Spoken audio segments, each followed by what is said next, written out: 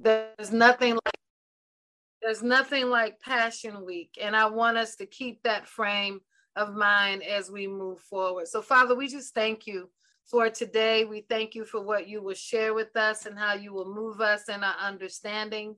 We thank you, Lord, that all eyes are on you. And Father, I always pray, Father, that when we teach, that we look to you. It doesn't matter whether it's me or whether somebody else is teaching. It really doesn't if we're humble and broken before the Lord. But we thank you for what it is you have for us right now in Jesus' name. So, Lord, I pray that our ears are open as we elevate you in our hearing, as we elevate you in our listening, and most of all, as we elevate you in our understanding within the deepest depths of our heart. We thank you for this day that we can celebrate together in Jesus' name. In Jesus' name. So I'm going to be talking to you today about what is eternal life for real. For real. I think this is a simple message, but I think it's a different perspective for us to consider. You've probably already considered this, but we're going to take a look at it anyway. What better way to honor God than to talk about this subject? What is eternal life? What does it look like? What is it all about? And we want to be there in our heart and in our mind, in this place of really considering all that God has for us. So what is eternal life for real? Receive truth, receive the love of God, know his word over the words of people. These are things in different ways. We've been saying that for a long time inside the Scribal Conservatory Arts and Worship Center. Now, I'm going to do something that I love to do. I'm going to ask you to tell me what eternal life means to you. I want to hear about that in the chat. I don't want you to speak on it right now, but I want to, when you think of what is eternal life, what does that mean to you? What does it look like in your life? What have you learned? What do you believe? We have one person said living for eternity. We have another person who says knowing God intimately. These are good. I want to hear more, because the more you're able to share with me, the further we're able to go. Yes, perpetual existence with God right now. Absolutely. Yes, come on. What do you believe about eternal life, life beyond the natural realm? These things are all true. There are no right or wrong answer. This conversation is all encompassing. There's another response, going beyond the temporal, experiencing eternity. Oh my goodness, knowing that my life does not end on this side of heaven. Thank you. Living through intimacy, relationship with himself and other people. Absolutely. Being with God forever. I love that one. I love that one. Ongoing transformation. Becoming in fullness of self in Christ for eternity. Come on, come on, come on, come on. Whoa, that's my message kind of today. Living God's will for us on earth as it is in heaven. Absolutely. These are so good. Life beyond death, forever existing with us. These are so good. Eternity is non-perishable. That's a good one. Living in and knowing Christ eternally, new life. Oh my gosh, that Jesus has made a way. These are all good, and everything that you have shared is true. It's true. When I was younger, I grew up believing some myths about eternal life. And I wanted to make sure we go through these real quick before we dig into the message. Again, I believe the message for today is fitting because we're celebrating the resurrection of Jesus Christ. And if there's one thing he wanted us to get, he wanted us to understand what it meant to live and have eternal life. So here are some things that I believe people still believe. That eternal life, look, means living forever. While eternal life does involve living forever, it is much more than that. It is a spiritual state of being that involves a deep and intimate relationship with God, experiencing his love and his glory, and having a sense of purpose and fulfillment. You know, eternal life isn't just about living forever. That is just a view that a lot of people have. Oh, I'm not going to die. I'm going to live forever. Even though that's true, but that's a very limiting way to see eternal life. And we want to see it quite differently. Eternal life is only for the afterlife. This is one that I really believe to be true for a long time.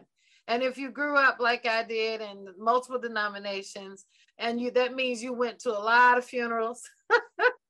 And so all the funerals talked about, we don't have to cry no more because your loved one has eternal life. This is not diminishing any loss that any of you may be experiencing now or that you have had. This is just to say that eternal life is not just for the afterlife. And we see that it's associated with the afterlife more than anything else.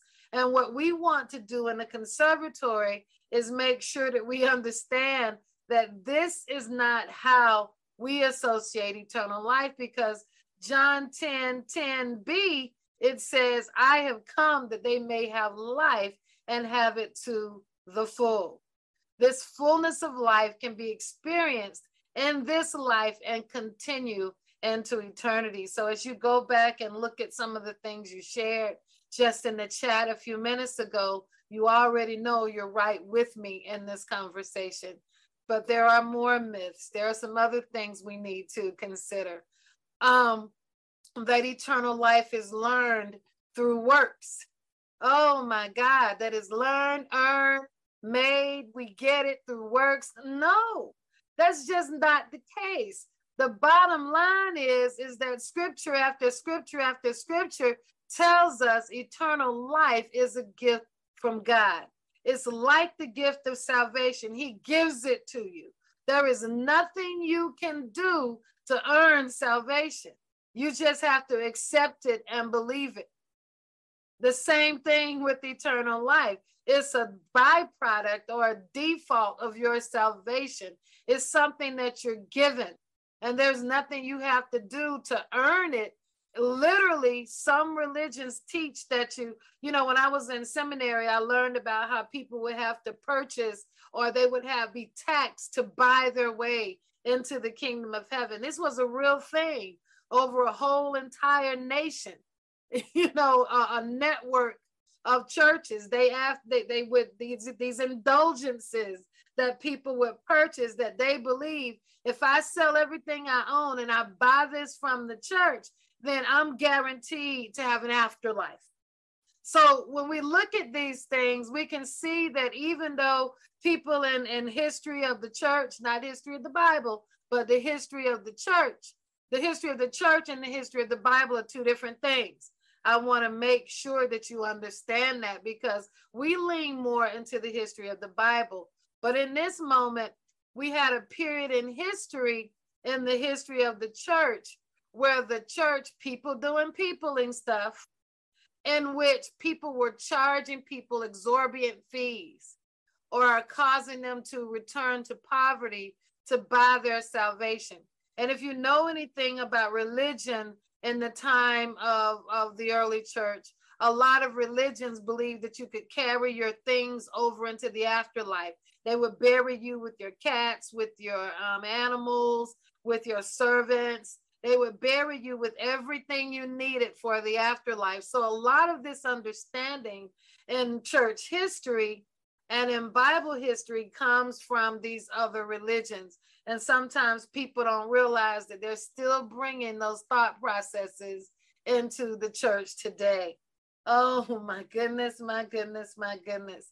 But eternal life is an endless, some people believe eternal life is an endless church service or a prayer meeting. I heard it growing up all the time.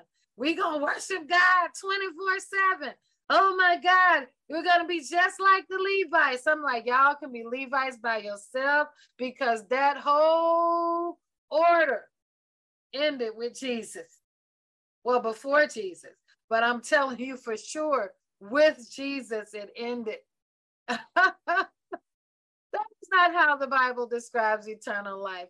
Eternal life is a rich and fulfilling experience where we will be in the presence of God and experience his love, joy, and peace forever. And that is beginning now. It began the day you said yes. This is important to us because we've been on a journey of just knowing how much God loves us. We've been in a place of saying to ourselves, God, here I am. I'm not perfect, but I'm doing everything I know to do in this moment. I'm not who I was on the day that I gave my life to you. And Lord, I know I sometimes am hard on myself right now. I know that I am, but look at how far I've come. Sometimes we have to say that in the mirror. We can't look at everybody else and think, I wish I was as far along as they are. Oh my goodness. But they might have been in this 2 years longer than you have. They may have been in this 30 years longer than you have. And they may have been progressing during that time. So the worst thing on the planet we can do is compare ourselves to other people. Even the scripture tells us, how dare you compare ourselves against ourselves? It talks about the futility of that. And we also talked about Ecclesiastes 3, which I think is very important as we talk about this subject of eternal life, is that you are constantly understanding that we are perpetually in different seasons all the time. Ecclesiastes says there's a time to live, a time to die, a time for a love, a time for hate, a time to reap, a time to sow. It goes through all of these polar opposites.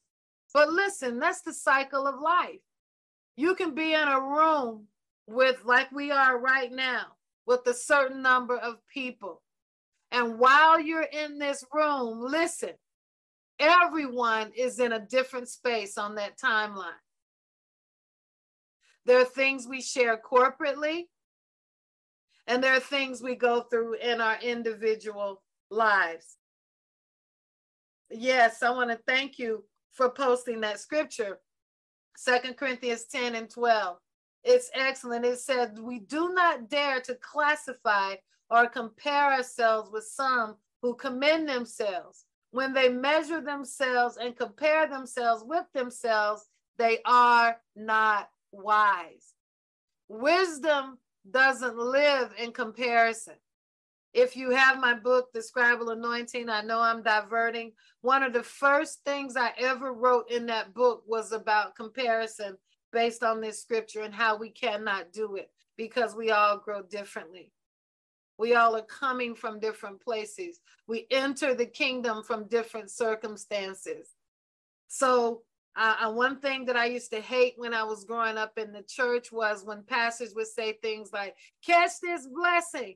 Or they would make you feel bad because your bank account was in the negative and somebody else's bank account was overflowing. It always made me feel like I was doing something wrong or that something was happening. It never dawned on me that, oh, Teresa, you're just not making enough money.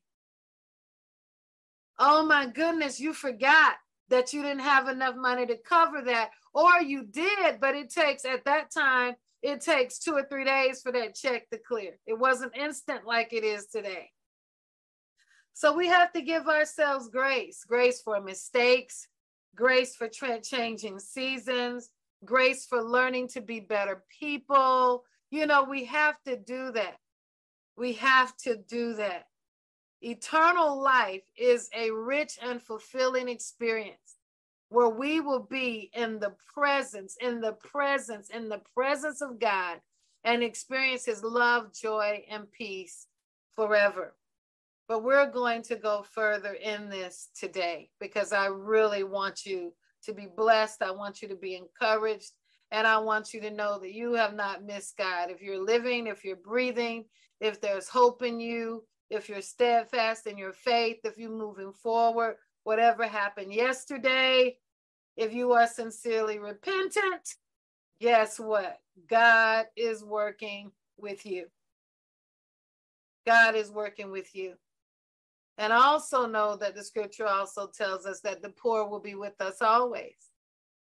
So all of this stuff we hear in the modern church about God, you're not, you have this spirit or that spirit, if your bank account's not, it's irrelevant. You know, life is not always predictable, but there is an eternal life and there is a joy that transcends anything that this world has to give. And we have to get back to that in the midst of our faith.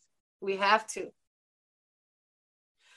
Oh my goodness, we were also taught, or I was, that eternal life is only for a select few.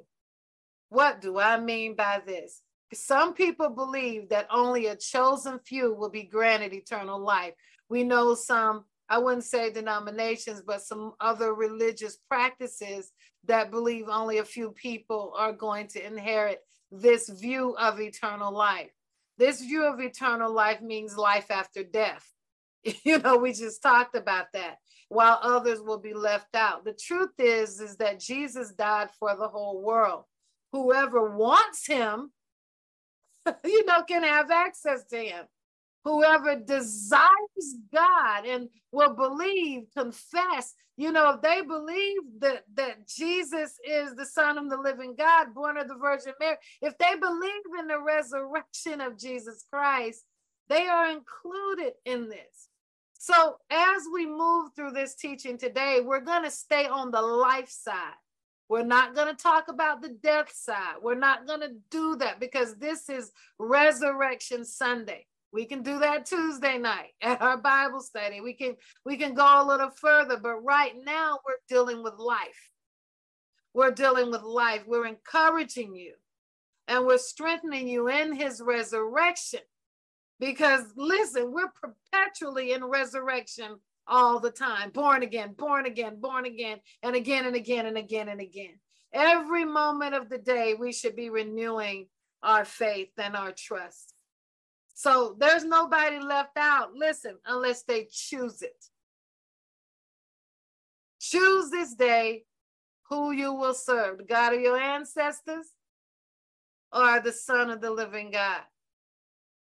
The Bible teaches that salvation is available to everyone who believes in Jesus. Eternal life would be a physical existence. That's another myth. Some people believe that eternal life would be a physical existence. Well, Transfiguration taught us through the description in the scriptures that that was not true. You know, they're going to be glorified. You know, I believe in that glorified body. You know, they believe that eternal life is a physical plane of existence. However, the Bible teaches that eternal life is a spiritual existence. It does. And you can just learn this by reading a list of scriptures. I'll share those with you later, not now because I don't want us distracted, but it's going to be beautiful. It's a spiritual existence. The scripture says that those who worship him must what? Worship him in spirit and in truth. The Bible tells that God is a what? A spirit. Oh my goodness. Oh, wow. We have to believe this. We have to believe this. If we don't believe this, we're going to miss the whole boat of what eternal life is all about and what we've been given. We just, you know, we may as well just, you know, just sit in a spot and never move again. You know, eternal life is a spiritual existence. Hold that thought in your heart, in your mind, and in your study time. You know, that because it's one of those things, like I mentioned to you last week, you have to be convinced of. You must be convinced of it. Now, in the conservatory, we already understand some things about Jesus and about us. We know that God has one plan, and we call this plan eternal intention. What is God's one plan? Where do all the roads, all the ministries, all the songs, all the efforts, all the callings, all the spiritual gifts lead to? Now, if they're God's gifts that he's given us, then they're only going to lead to one place: koinonia, oneness. I am in him and he is in me. It's only going to lead to that place, the family that the Lord wants. It's so important in all of our teachings in the conservatory, all the things that men love and celebrate and do, and all the big name people we like to hang around to feel good. I'm telling you, the greatest person to hang out with is Jesus Christ. The greatest one to know is him. We have an immersive faith in the conservatory, not a showcase faith, but an immersive faith. And that means God over everything, Jesus over everything. Is this leading me to eternity? This ministry you've given me, is it pointing me to Jesus? What is it that I'm seeing through my ministry? Where is reconciliation in the midst of this? Because all roads lead to eternal intention. At the end of the day, what does God want? So when you think of eternal intention, ask this question. At the end of the day, what does God want from me? From me. Not just for other people, but for me. He wants to be one with you. Jesus said, I wish above all things that you were one as I am one. That's what koinonia is. It's intimacy. It's immersive relationship. What are the greatest two commandments? Loving God and loving one another. Oh my goodness. That's koinonia. That's immersive. God said, I wish that no man should perish. Oh my God, that's koinonia. Oh, that's what eternity looks like to God. It looks like a forever place of loving you and us loving one another. God fulfilled that plan through Jesus. Oh my goodness. He reconciled all things to himself through Jesus Christ. That scripture tells us that, not my words. Our communion with Christ is our entrance. Absolutely. We can only fulfill eternal intention by entering into God's plan. His eternal intention. His eternal outcome. His eternal prayer is to be one with us. The last day of his life, and he didn't spend any of it talking about the devil. Ironic, isn't it? He didn't spend any time thinking of him. He didn't spend any time warning us about all the crazy that would come. He didn't warn us about the internet. Okay, y'all will laugh later. You know, I'm just saying, the only thing he was concerned about were the people he had raised up, fulfilling the will of his Father. Wow. Making a place for us to go. Oh my goodness. What if we lived in a world that only cared about that? What if I lived in a world right now where I only cared about whether Veruva was okay? And Sam and oh my God, Sequoia. What if that was the rule of my day? I just want to make sure, including myself, that everybody is safe, alive, well, okay, that they can eat, drink, be free of pain, that they have everything that they need. What can I mean, this is how God thinks of us. He's not just sitting around waiting for you to mess up. He's not sitting around looking at the last bad thing that happened or the last terrible thing that you did. When you fall, all God is thinking about is, how in the world can I pick him up? How in the world can I lift her up and put her on a path that's going to keep her moving forward? I'm not ignoring the trouble. I'm not ignoring the sin state, but I've got to find a solution to help them move past it. Oh my God. I know your hearts are hurting. I know what you have been through, but my goal in your life right now is to figure out in your place of deep sorrow and grief, whatever the situation and circumstance, how can I keep you on the path of eternal life? Oh my God. Being resurrected in him helps us do this. When I started thinking about this teaching, and we talked about this a little bit last Sunday, I'm like, Lord, how in the world could the apostles be so joyful and they were being hunted down to be killed? How could 2 Timothy be the last letter Paul wrote? And he's in the letter saying, Timothy, I'm about to die, but listen, they're going to kill me this time. I'm not getting out of prison this time, Timothy, but I want you to remember everything that I have taught you. I want you to continue the work that I started. He didn't ask Timothy to bring an army and stand against what was about to happen. He didn't start screaming and hollering at the government. He didn't do what a lot of us would have done, call down angels and save me. He met his place of Gethsemane just like Jesus did. Oh my God. He could only do that if he had an understanding of this promise of eternal life. There had to be something in that was more than the physical. There had to be something in that caused Jesus to be able to say on that cross, forgive them, for they know not what they do.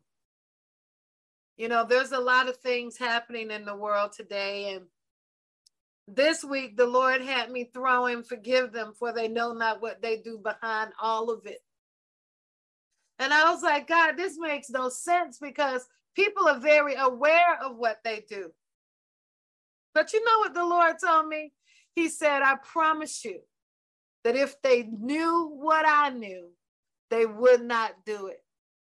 My next word was, help me know what you know. Help me know what you know, God. They wouldn't treat you like this, Teresa, if they knew. Help me know what you know, God. Oh my God, we got to start praying like that. We've got to start praying like that. That's what the scripture says, forgive them. Pray for those, who wrongfully. Because look, lack of knowledge is what causes people to do what they do unless they just out of their mind. Oh my God, I remember when. And I remember when God turned me around. Absolutely, the apostolic mind, the mind of Christ in us. Oh my goodness, we live and we breathe and we have our being with him. These are all scriptures. Go find them on your own. Sons have an assurance of faith. We have a guarantee. We've been sealed in the Holy Spirit. We've been sealed. Ephesians 1:13, sealed. I mean, listen, we can't be broken out of that. The scripture tells us over and over again from Genesis to Revelation, nothing can separate us from the love of God. He will never leave us or forsake us. Any absence that we feel like we have in his presence is generally because we have departed, not because God has left us. Oh my God. Lord Jesus, I need the apostolic mind that you have. I need the mind of Christ on the inside of me, because working with people and loving people is hard. I need the apostolic mind within me, because it's not easy to forgive when you are wounded and when you're hurt, or whether it's imaginary or actual. Father, I need the apostolic mind. I want to be like you and say, forgive them, for they know not what they do. I want to know that higher understanding before you gave up your spirit and before you were resurrected and declared, you will be resurrected with me. We're resurrected unto his mind. Oh my goodness. We're resurrected until the mind of Christ. The apostolic, I'm not talking about the office, because God is the apostolic. There is no apostolic spirit in that sense, because that's who God is. All God is apostolic. The nurturing we get from that part of him that is his spirit. But the apostolic is what is eternal and everlasting. It is that place of, I only want this and you can't move me. I know what my intention is. All these other goals, all these other pathways, everything that is of me leads to me. And the scripture tells us in 1 Corinthians 12, it says, there are many administrations of the Spirit, but there is one God. Which means all roads lead to one thing, that we are one as he is one. If you all get nothing from the conservatory, those 4 pillars need to be established in us. The transforming of the mind and getting understanding, elevating Christ over me. I mean, we've got to get this. Because I have to figure out how to love my enemy. I don't have to hang out with them. I don't have to put up with them. Even Jesus got out of the way. The scripture tells us after he had healed all of those people, he looked around and they were giving him all of these shouts of accolades. Look at you, how wonderful you are. And then here's Jesus saying, even though he did all of those miracles, he did not entrust himself to those people. Oh my God. He got out of there. It sounded good, but their hearts weren't right. Go back and read that. It's a powerful passage. All that laboring in the spirit. And he wasn't all wishy-washy about it. Don't touch me because we don't have an anointing. It's all the spirit. We are nothing without the spirit of the living God on the inside of us. Nothing. There ain't nothing special about Teresa. Other than that, she was chosen. And she entered into that choice by agreeing with God that she was chosen. That's about it. People make people special, but listen, God has no respect of persons. Oh my God. He doesn't. It's fun saying we're his favorite, but we're not. We're all his favorite. Oh my God. We walk under an eternal seal. And listen, we must keep our faith through believing. Do you know that eternal life, because it is a gift of the Spirit, a gift of God, and a gift of God given to everyone who received the Lord into their heart, it's a gift. So you can't do anything to earn it. You can't take it away from anybody else because you don't like them. There are people right now who probably hate that you are breathing. I mean, the people feel that way about folks. I don't understand it, but they do. But listen, the catalyst for growth in God is your faith and belief and fortifying that, listen, every single day, born again, again and again, in a higher capacity than the moment before. Oh God, I want to know you and to make you known. Oh my God, all the time. Pray those kind of prayers. Father, I want to know you and make you known. I want to love my enemy, God. You want revelation? Start praying like that. I promise you. Start praying difficult prayers. Not ego prayers. you know, all laced with my anointing, that kind of stuff, which makes me sick.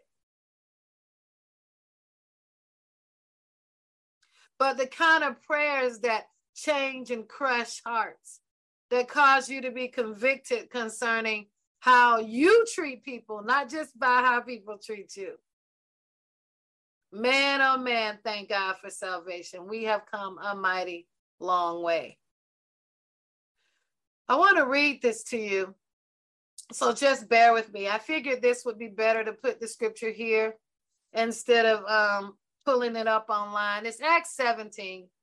It says, I just did something. I don't know what I did, but it says, then Paul stood up in the meeting of Areopagus, we just gonna call him Ari, and said, men of Athens, I see that in every way you are very religious. You can read the whole story. I'm just pulling something out and I'll fill you in as we go.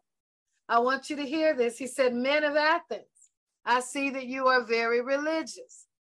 For as I walk around and examine your objects of worship, I even found an altar with this inscription, to an unknown God. Now, when we think of religion and our faith, we normally just think of people who are bound by law in Christianity. We think of people who are legalistic in their practices. But every religion on this earth, you can be religious. And these people didn't even believe in Jesus. You know, they were worshiping totem poles and stuff. Then Paul says, therefore, what you worship as something unknown, I am now proclaiming to you.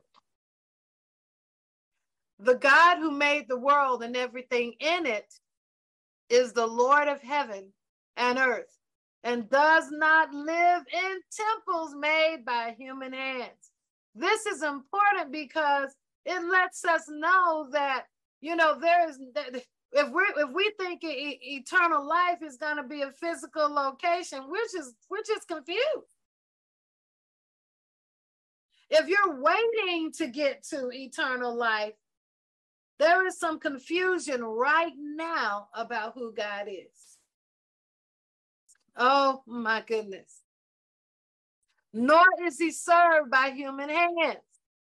There's nothing you can do to make God love you any more or less. As if he needed anything, because he himself gives everyone life. Whoa, God himself gives everyone life, even the person you hate. Can't stand, has done you wrong, that is probably in jail, depending on what it is, and breath and everything else. From one man he made every nation of men, that they should inhabit the whole earth, and he determined their appointed times. Wow, wow, wow, and the boundaries of their lands. What a gospel he's preaching to these foreigners. Oh my goodness. And history tells us that he spent a few days with them. So although we're only getting this part of the scripture, if you study this out in history, you'll know that Paul spent some days in this place. Wow. God intended, listen to this, it was intentional, that they would seek him and perhaps reach out for him and find him. In other words, God takes pleasure in the seeking and the finding and the reaching. Oh my God, I hope you were listening. We're in a fallen world. We're in a fallen world. The scripture tells us that Satan has been given rule over this world. The state, that the world has not been redeemed, but people have. You have to find that scripture because it's a scripture too. But listen, God intended that they would seek him.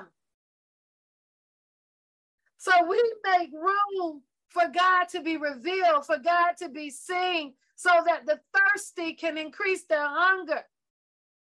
Everybody looking for something and feeling like they're unfulfilled and can't find it need to know that what they're really looking for is God. That's why Jesus was so angry with the Pharisees, because they kept shutting up heaven on people. You this, you that, you Jezebel, you devil, you. I mean, how you gonna find God? And everybody that's supposed to be a Christian don't even have to forgive them, Father, for they know not what they do. Apostolic mind. Even Paul said that when you rebuke your opponent, do so gently. Now that doesn't mean passively. You deal with the truth. You put people in place, but leave room. Oh my God, somebody get this tomorrow. But we're resurrected with him into eternal life. What does that look like? We're talking about it. There's a whole bunch of people that don't know God, living however they want to, doing whatever. And all Paul is concerned about is revealing the Father. Oh my God. God intended that they should seek him and perhaps reach out for him and find him, though he is not far from each one of us. Oh my God, he's only a breath away from the sinner. Oh my God. For in him we live and we move and we have our being, as some of your own poets have said. We are his offspring. That's going to mess up religious people. Therefore, being offspring of God, we should not think that the divine being is like gold or silver or stone. What? That they belong to God, that they are his offspring. What is the catalyst here? How can this make sense? If you can understand this, it'll cause you to reframe a lot of things that we have been taught by people. Because what God needs is for people to recognize that they need him. That's what God is looking for. God needs people to see that what they worship is false. God wants people to recognize that he is who they came from because he made them. Your worst person, your worst group of people, guess what? They were still made by the same God who made you. And everything cries out for its creator. Oh my God. And we pray now that they can touch him, that they can see him, that they can acknowledge him, because the opposite of this is death. The opposite is that life outside of Jesus is not eternal. Oh my God. Oh my God. We're getting to the end. We're getting to the end, I promise. Although God overlooked the ignorance of earlier times, he now commands all people everywhere to repent, change, transform, metamorph, for, whatever, change your mind, the way you think. For he has set a day when he will judge the world with justice by the man he has appointed, which is Jesus Christ. He has given proof to everyone of this by raising Jesus from the dead. Oh my God. The proof is in the resurrection. Listen, how do you know you're resurrected? Because your salvation has brought you to this place today. I'm going to ask one question before we move forward, and you can answer in the chat. Have you been resurrected? Are you different than you were on that day? Oh my God. Yes, yes. Oh, yes, yes. Absolutely, yes. And listen, everybody deserves that opportunity to become. I don't care where you find them. Every human has been given the opportunity to become. We don't get the right to kill that. Oh my God. Oh my God. He has given proof of this to everyone. So the proof is in your own resurrection. How could you be right now were it not for you entering into a resurrection? Hold on to that. Hold on to that. When they heard about the resurrection of the dead, some began to mock him.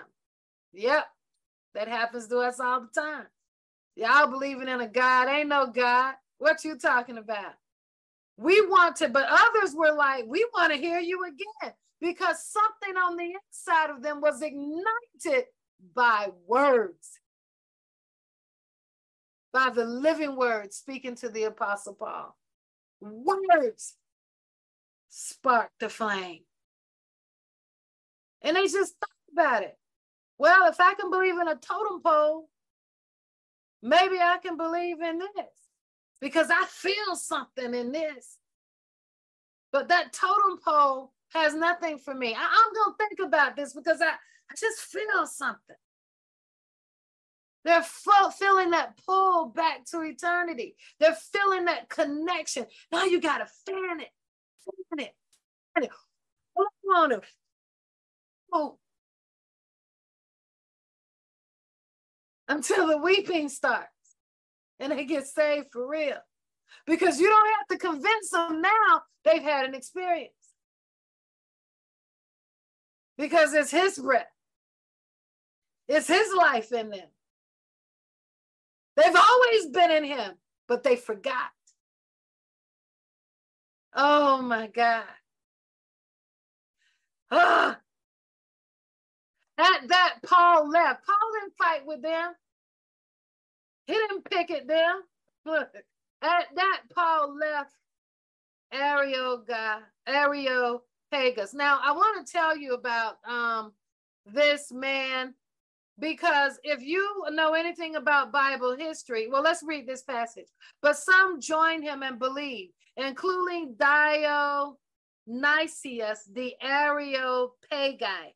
Listen, a judge in Athens who would eventually become bishop in a lot of historical documents. This man built churches. This man who was worshiping an unknown God. He was already a judge over his city. He was a scribe. Now you got this lead scribe been converted. They have churches named after him in Athens. Monuments set up after this man. His picture displayed on walls. He's been venerized, whatever they call it. He's been made a saint in the Catholic Church.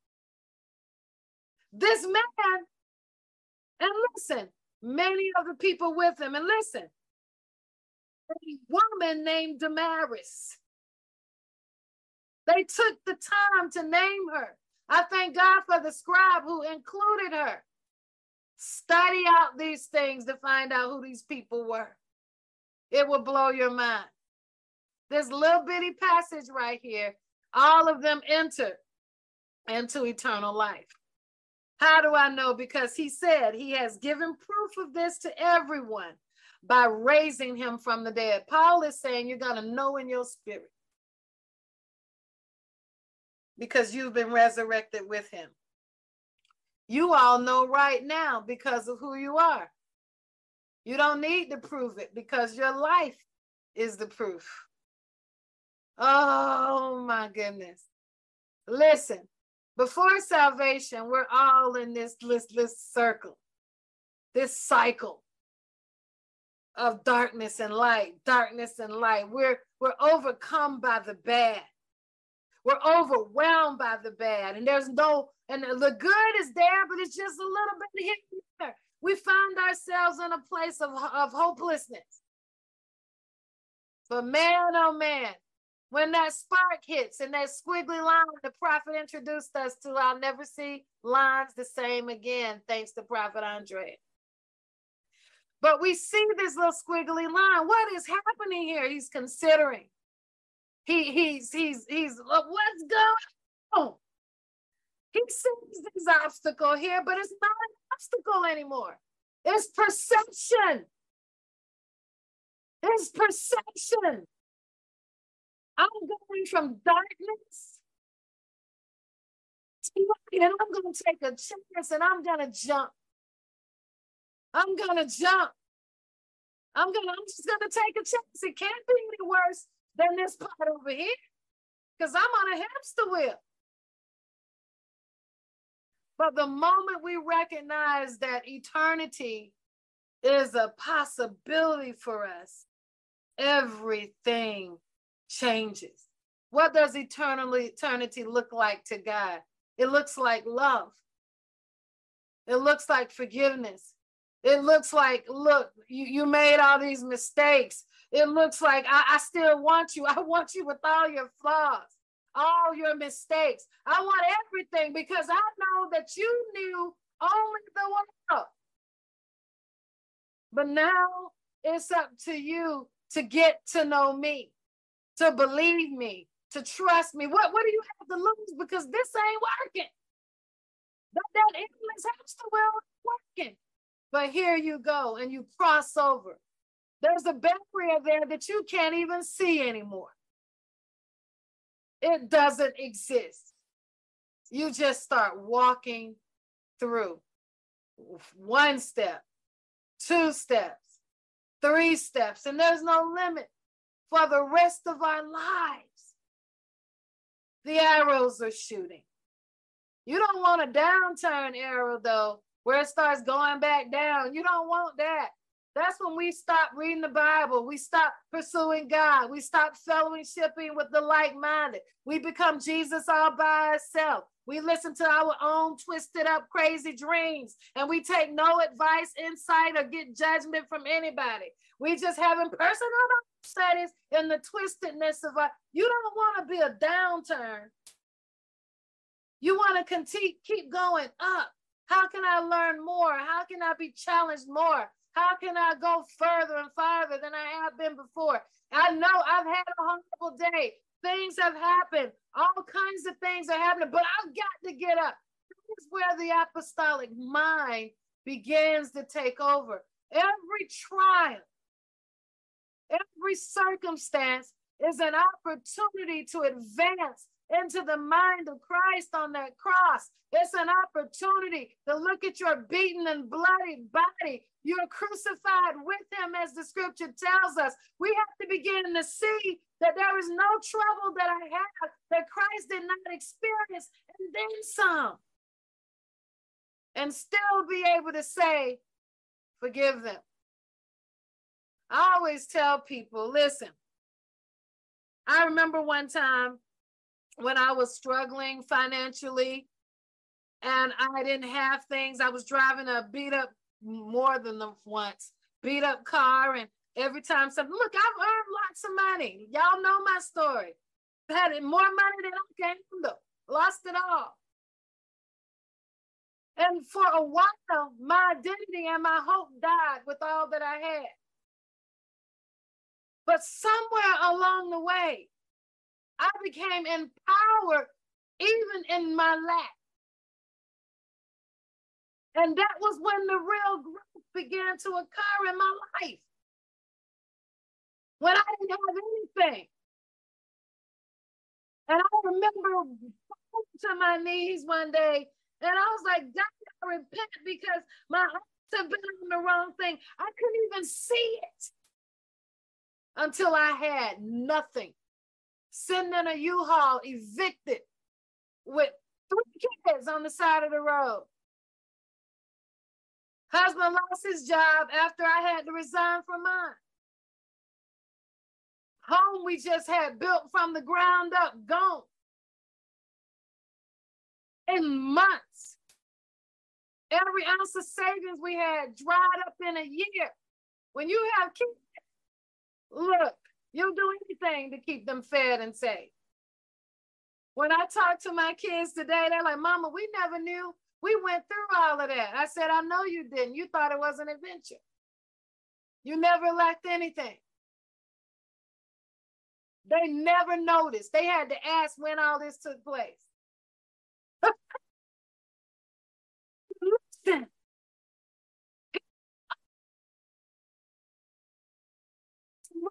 it's the worst day of my life. But it's the best day for Jesus to arise. It's the best day. Eternity is in us because Christ is in us. Oh my God, we're at the end. John 14, you're going to get some scriptures. I've asked Prophet Andrea to just kind of distribute those, post in the Bible study group if you get a chance. Post and you can send it through the chat. It's a PDF of some scriptures because I know we're long today, but it's worth it. But we're going to read these scriptures. John 14, 1-4, it says this. We're getting to what is eternal life. Just bear with me. Do not let your hearts be troubled. You believe in God, believe also in me. I want to make this distinction right here. There are many people that believe in God, but they don't believe in Jesus. Oh my God. We have to make that distinction. And I want you to say, I make the distinction. It's Resurrection Sunday. You must make the distinction. Just put it in the chat. I make the distinction. I make the distinction. You so in me. What a distinction Jesus is making. Because eternal life is in Jesus Christ.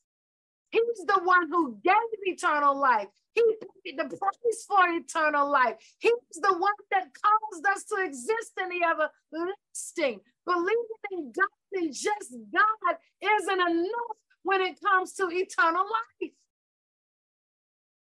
It's not okay. Believe in God. Jesus is the door. Oh my God. My Father's house has many rooms. Wow.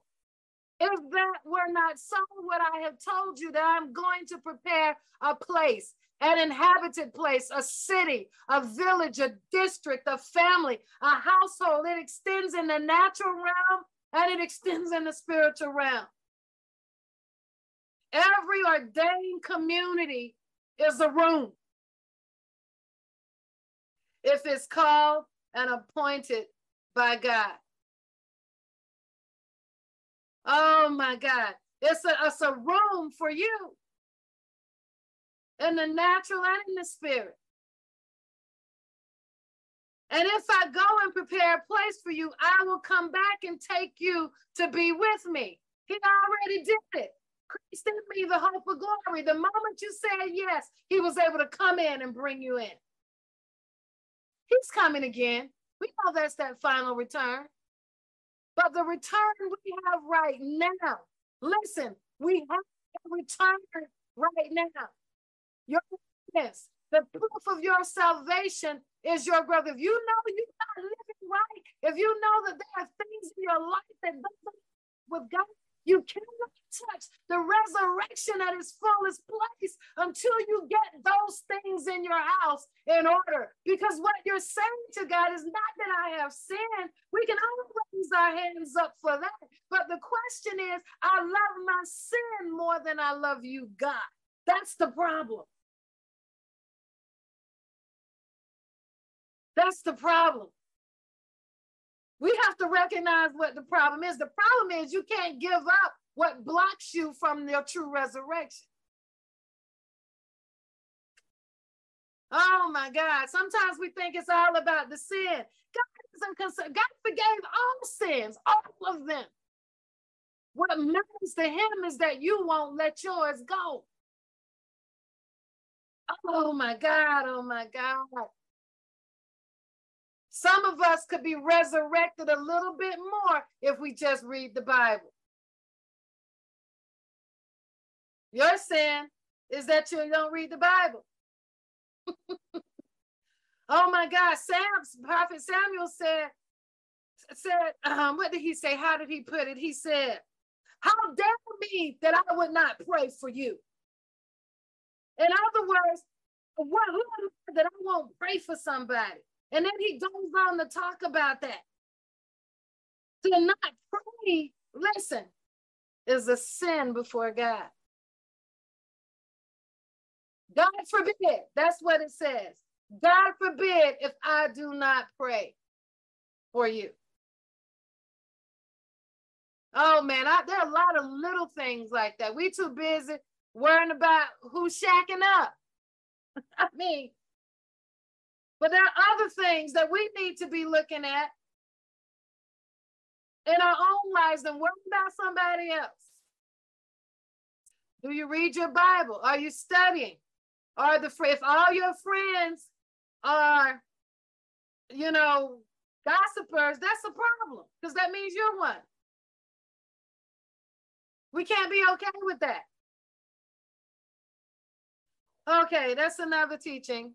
And if I go and prepare a place for you, I will come back and take you to be with me.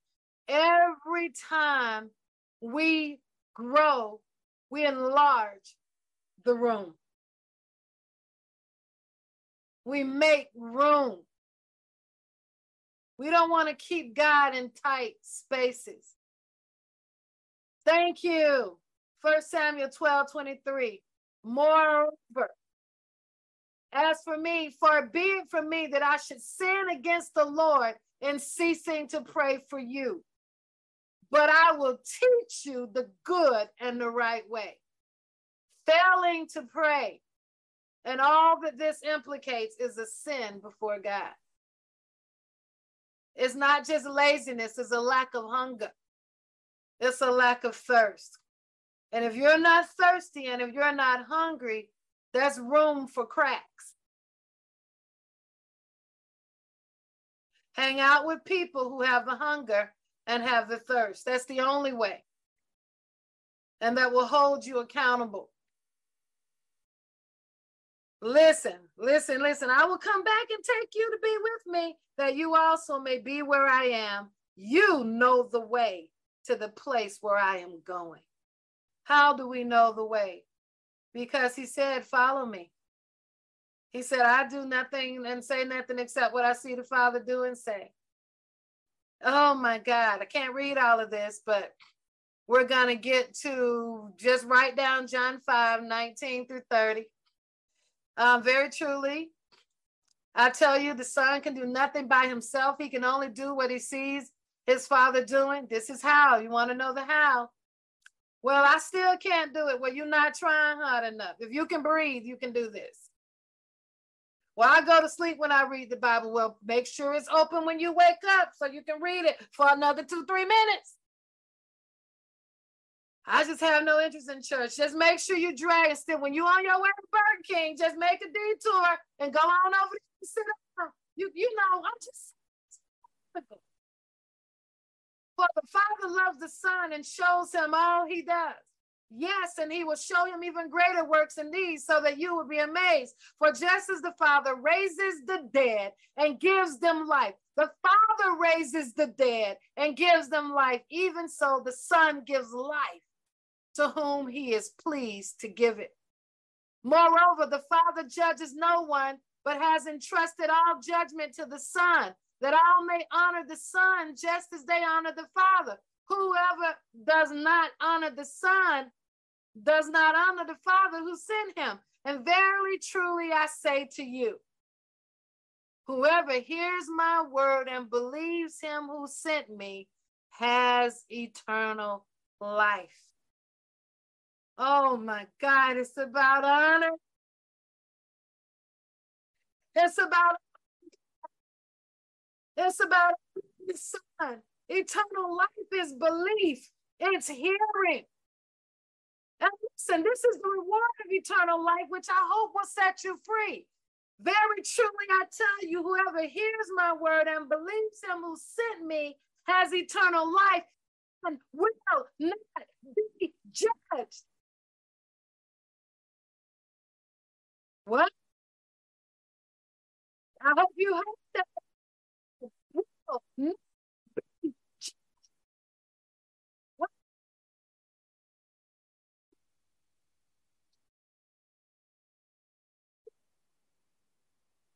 Death to life. Oh my God. Some of this stuff people have been teaching us is not in the word. I'm going to teach on that just that at one point, if you're willing to go. But to receive this, a whole lot of your theology is going to have to shift and fall. Because where I sit, I know my life. I'm not worried about judgment. I'm not looking for the stuff a lot of people looking for in the end time. Because I know who I am, and I know the work that I'm putting on Teresa to cause Teresa's body to be into submission before holy God. I don't have to worry about judgment, but if you want and worried about everybody else's judgment, you go ahead. But I believe Jesus. And I'm going to believe what the Apostle John wrote. And I'm going to dare to disagree with everybody who would dare tell me that this is not true for me and that I don't have eternal life.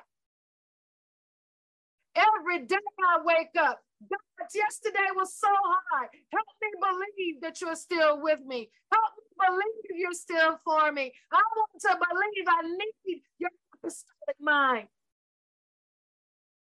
Oh my God, I want to hear. I want to listen to you in my heart.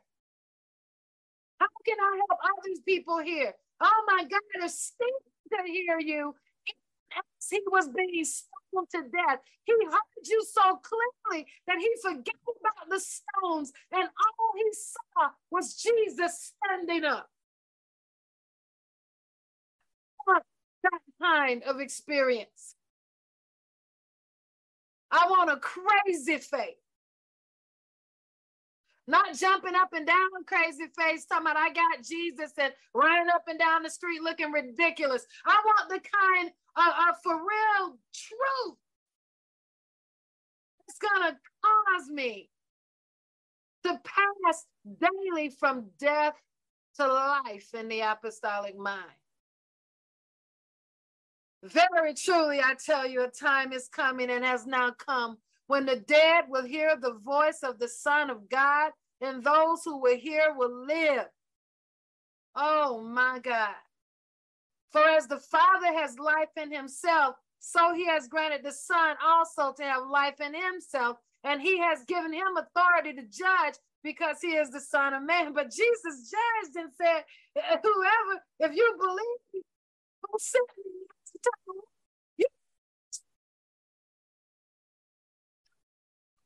Over from death to life. I'm bold enough to say that all of you right now listening have already crossed over from death to life.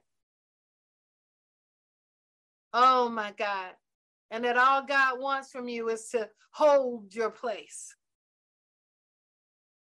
Transcend it into a different place. Do not be amazed at this, for a time is coming when all who are in their graves will hear his voice and come out. Those who have done what is good will rise to live. Listen, before I go any further with this next statement, recognize that this was before the resurrection. And after the resurrection, when Jesus woke up, the people came out of their graves. They began to walk. The people in the cities witnessed this. They already saw it happen. There are accounts of this. Some folks still waiting on this to happen, not realizing that the scripture tells us in great detail it already occurred. Oh my God. And those who have done what is evil will rise to be condemned. Not saying it's not going to happen again. I'm just saying to you that we've already had one demonstration of it. Oh my God. Oh my God. Eternal life. Eternal life. Eternal life. Get those scriptures I just gave you real quick. What is eternal life for real? It's very simple. Eternal life is a genuine life lived in Christ. One that you live every single day. You're not waiting for eternal life to come. When the day comes for your physical body to leave this earth, you don't have to pass through nothing else because you already are. You're just without the hindrances of this earth suit. We're supposed to be experiencing eternal life moment by moment, day by day. Striving does not allow us to have eternal life. Striving is not going to do it. What is eternal life for real? You know, the best thing that I can do for you is read these scriptures with you right now. Oh my God. Let's just go through them real quick. You have your list? Have some of you downloaded those scriptures?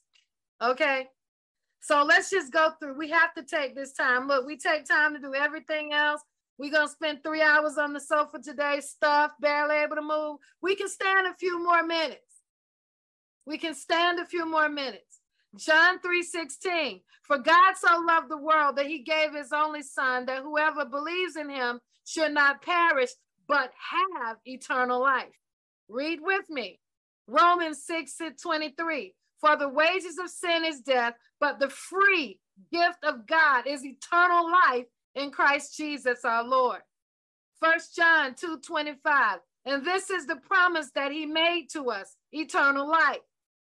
1 John 5:11, listen, this is my favorite. And this is the testimony that God gave us eternal life, and this is the life in his Son. John 5:24, truly, truly, I say to you, whoever hears my word and believes him, what? Listen, who sent me has eternal life. Oh my God. John 17:3, and this is eternal life, that they know you, the only true and living God, and Jesus Christ, whom you have sent. Again, and Jesus Christ. Jesus Christ, not just God. Right? There's something about acknowledging God acknowledging Jesus, because that's why we're here on Resurrection Sunday. Don't miss this. He's the door. He's the one who paid the price. You can't run away. It's the blood. 22. In hope of eternal life, which God, who never lies, promised before the ages began. What? Eternity. Eternal life is koinonia, oneness, eternity. Oh my God, we back there. 1 Timothy 6:12, fight the good fight of faith. What?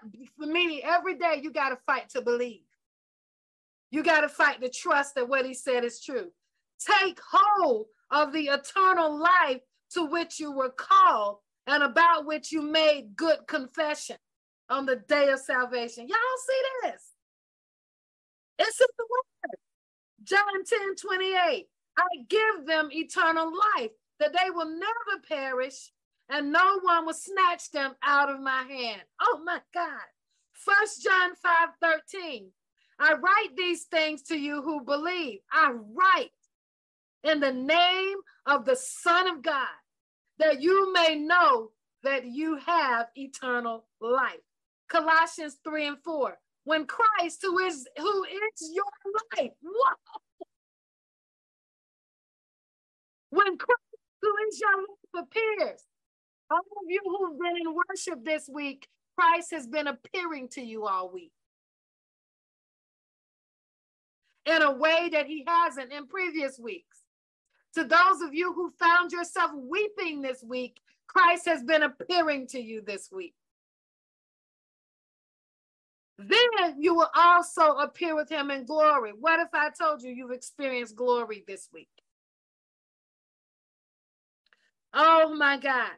1 Corinthians 15:53-54. For this perishable body must put on the imperishable, and this mortal body was put on immortality. The imperishable is in the mind and in the heart. Your thinking.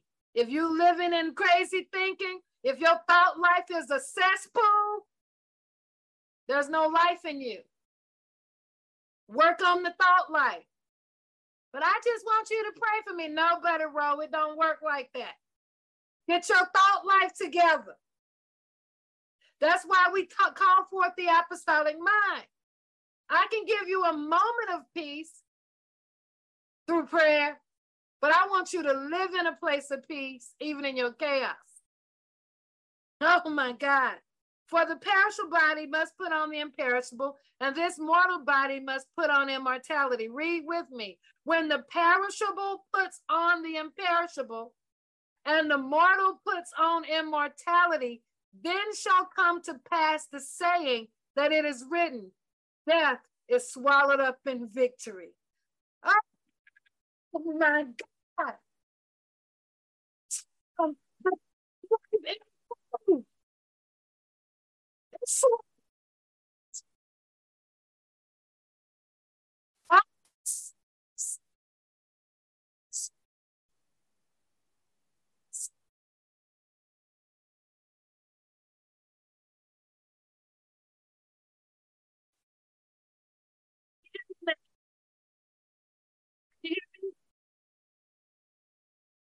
Okay, hold on.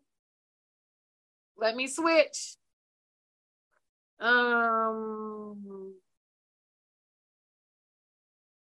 on, my microphone went out. Can you hear me now? Okay, I had to fix my microphone. So we're in this place where now you're able to see why I deal with the mind so much. And why we have to. I want to read it again. Read it with me. When the perishable puts on the imperishable, and the mortal puts on immortality, then shall come to pass the saying that it is written, death is swallowed up in victory. 1 Peter 1, 3-4. Blessed be the God and Father of our Lord Jesus Christ. According to his great mercy, he has caused us to be born again to a living hope through the resurrection of Jesus Christ from the dead, to an inheritance that is imperishable, undefiled, and unfading, kept in heaven for you. Heaven is presence. If you were in presence all week, you were in heaven. You experienced a heavenly visitation. Heaven is not a place, it's a state of existence. 2 Timothy, remember, we live and we move and we have our being where? In Jesus. Not at 2234, the street round the corner. Presence is the destination. 2 Timothy 1:10, and which now has been manifested through the appearing of our Savior Christ Jesus, who abolished death and brought life and immortality to light through the gospel. Oh my God, read your word. Read your word. Galatians 6:8. For the one who sows to his own flesh will from the flesh reap corruption. But the one who sows to the Spirit will from the Spirit reap eternal life. John 6:40. For this is the will of my Father, that everyone who looks on the Son and believes in him should have eternal life, and I will raise him up on the last day. 1 John 5:20.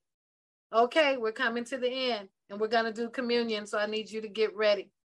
And we know that the Son of God has come and has given us understanding, so that we may know him who is true.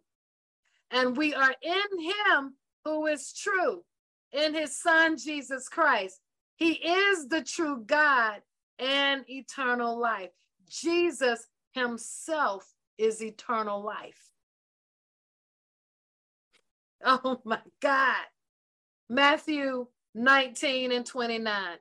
And everyone who has left houses or brothers or sisters or fathers or mothers or children or lands or riches or cliques or celebrity stuff or idols or Babylon, whatever it is, for my name's sake, will receive 100-fold and will inherit eternal life. Oh my God. Romans 2, 6-7. He will render to each one according to his works. To those who by patience and well-doing seek for glory and honor and immortality, he will give eternal life. This is important because nothing is wrong with seeking righteous honor. I'm not talking boasting. It's like, girl, you need to honor me. Not that. I'm talking the opposite of saying, how can I honor you today, Chiquita? How can I honor? I know you didn't treat me right yesterday, boo, but listen, I'm going to honor you. Listen, I want us to see this. This is the broken humility of Christ that got up on the cross and said, forgive them, for they know not what they do. Somebody's got to be able to take some lashes and say they just having a bad day. I'm not going to mess with them today, but I'm going to reach back out to them tomorrow. Somebody's got to say that conversation didn't go so well. Let me calm down and let me say, I love you. Can I call you in 2 days when I'm not so emotional? Because I want you to forgive me. And I need to ask you for forgiveness. I mean, my God. That's living an eternal life, right? We have to actively live an eternal life. That's the mind of God, the mind of Christ. Oh my God. 1 Timothy 1:16. Let's read this together. But I received mercy for this reason, that in me, as the foremost, Jesus Christ might display his perfect patience as an example to those who were to believe in him for eternal life. What a resurrection Sunday. Oh, what a resurrection Sunday. Listen, I have my communion. I'm opening it up now, so I'm going to go ahead and ask you to open it up. If somebody can stop the recording.